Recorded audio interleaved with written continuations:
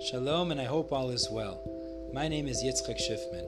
I love sharing Torah classes, and thank you for listening to this episode.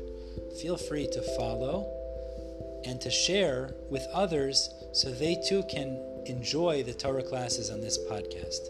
Now, on to the episode.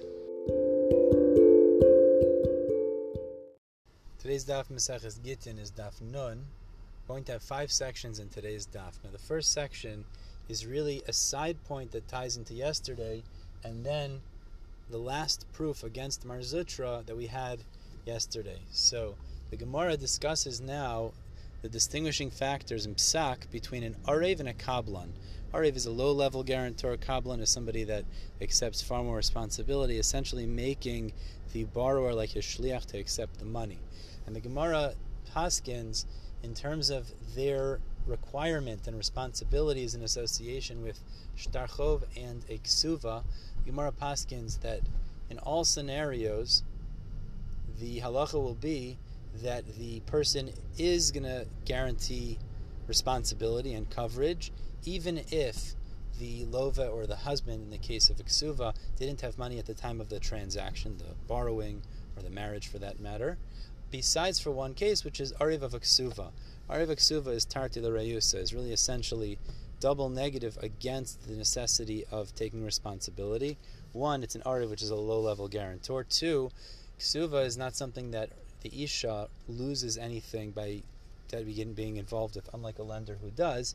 And the areiv therefore only intends to support this so that a mitzvah will occur and they'll get married.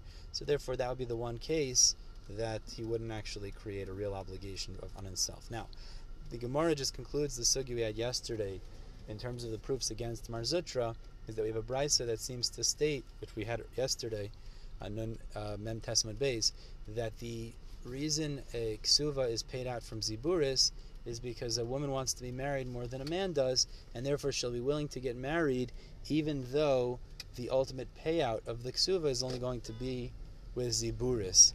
So the Gemara says l'chara, if this is talking about where she's collecting from the yesomim, anyways, anyone who collects from the yesomim has to collect from ziburis. So it's not because of this reason that she'd collect ziburis. It must be, says the Gemara, the fact that the brisa says that's the reason that you collect with ziburis implies that even when she collects from her husband, i.e. after divorce, when she would collect her kesuva, it would also be paid from ziburis, unlike Mar Zutra, who was saying that would be different and she'd actually collect from beininus. End of the first section of the day. Let's move on to the second section now. So the Gemara tells us here, if a shtar chov is presented against the yesomim, but there was a specific tanai in the shtar chov that it was meant to be paid out from idis. So even machlokes here, Mar Zutra says in such a scenario, the halacha is going to be, in the name of Rav Nachman, he says the halacha is going to be that actually even this case would be collected from ziburis as other things that are presented against the yesomim. And Abai supports this because we a regular Baal Chov should collect from beininus, and yet from the yesomim he collects with ziburis. Now Rava disagrees. He distinguishes between them, and he creates the precedent as follows. If the Torah law would require the lower payment of ziburis, then you'll pay ziburis. But if the Torah law requires the higher payment, so then we'll rely on the Torah law. And therefore he distinguishes and says, when it comes to such a document with idis as the areiv, essentially, because the land acts as the areiv, which is the areiv, so then you'd pay the areiv ruling of idis. Regular shtar chov on a Torah level would actually be ziburis, so that's why if a regular shtar chov is brought against the yesomim, you'd only have to pay with ziburis. 2 questions are posed against Rava, and he resolves both of them, and his position is upheld. Okay, let's move on now to the third section of the day.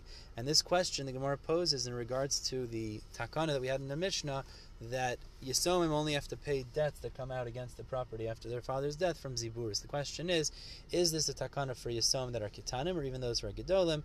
The Gemara attempts an answer and refutes it.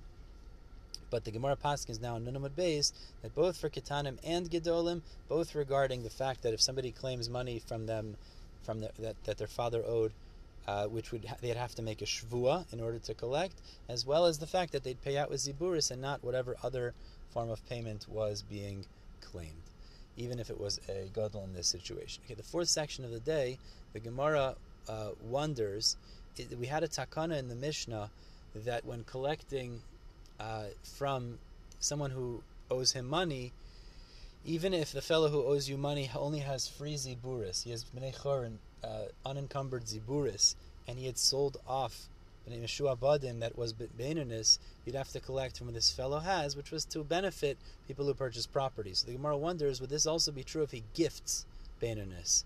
Or do we not apply this takana in such a situation? The Gemara brings a brisa that attempts to imply that it's the same. There would be a takana, and you can't collect from the person who received the gift of beinonus, but it refutes this in three different ways, saying really the brisa is talking about a chov, that's why there's a takana, or it is a gift, but what it means is that the people can collect from the first, and the first goes back to collect from the last, essentially that the takana is not applicable here,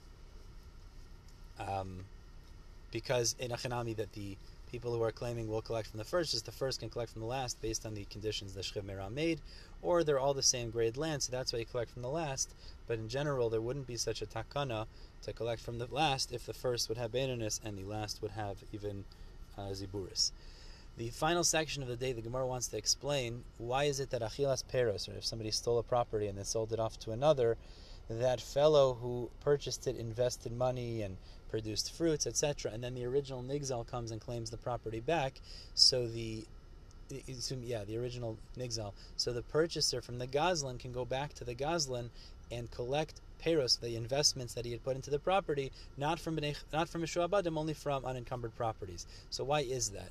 So the Gemara gives two answers. We do one today, which is in the name of Reish Lakish, the second version as well. But the first answer is Reish Lakish. He says because it's not written, meaning the only thing that was written was the transactional value of that. So that can be claimed from mishuabadim, but the benefits are not actually written into a document, and there's no call about that, so that cannot be claimed from mishuabadim, only from b'nei chorin. Although mazon isha v'abanos is like it's written based on kesuva that Beis Din establishes, even if it's not written, the way that's written is to only be collected from b'nei chorin, which Rashi explains, because otherwise people wouldn't be able to do business. Anyone who's married and there's a potential that the wife and daughter will claim the mazonos after he passes away, and it could come from mishuabadim, nobody want to purchase from that fellow. So therefore, the Chachamim established that can only be collected from b'nei chorin, even though it's considered written. However, this achilas peiros, the benefits and investments in the land, cannot be collected from mishuabadim because it's not written and can only be claimed from b'nei chorin based on that reason.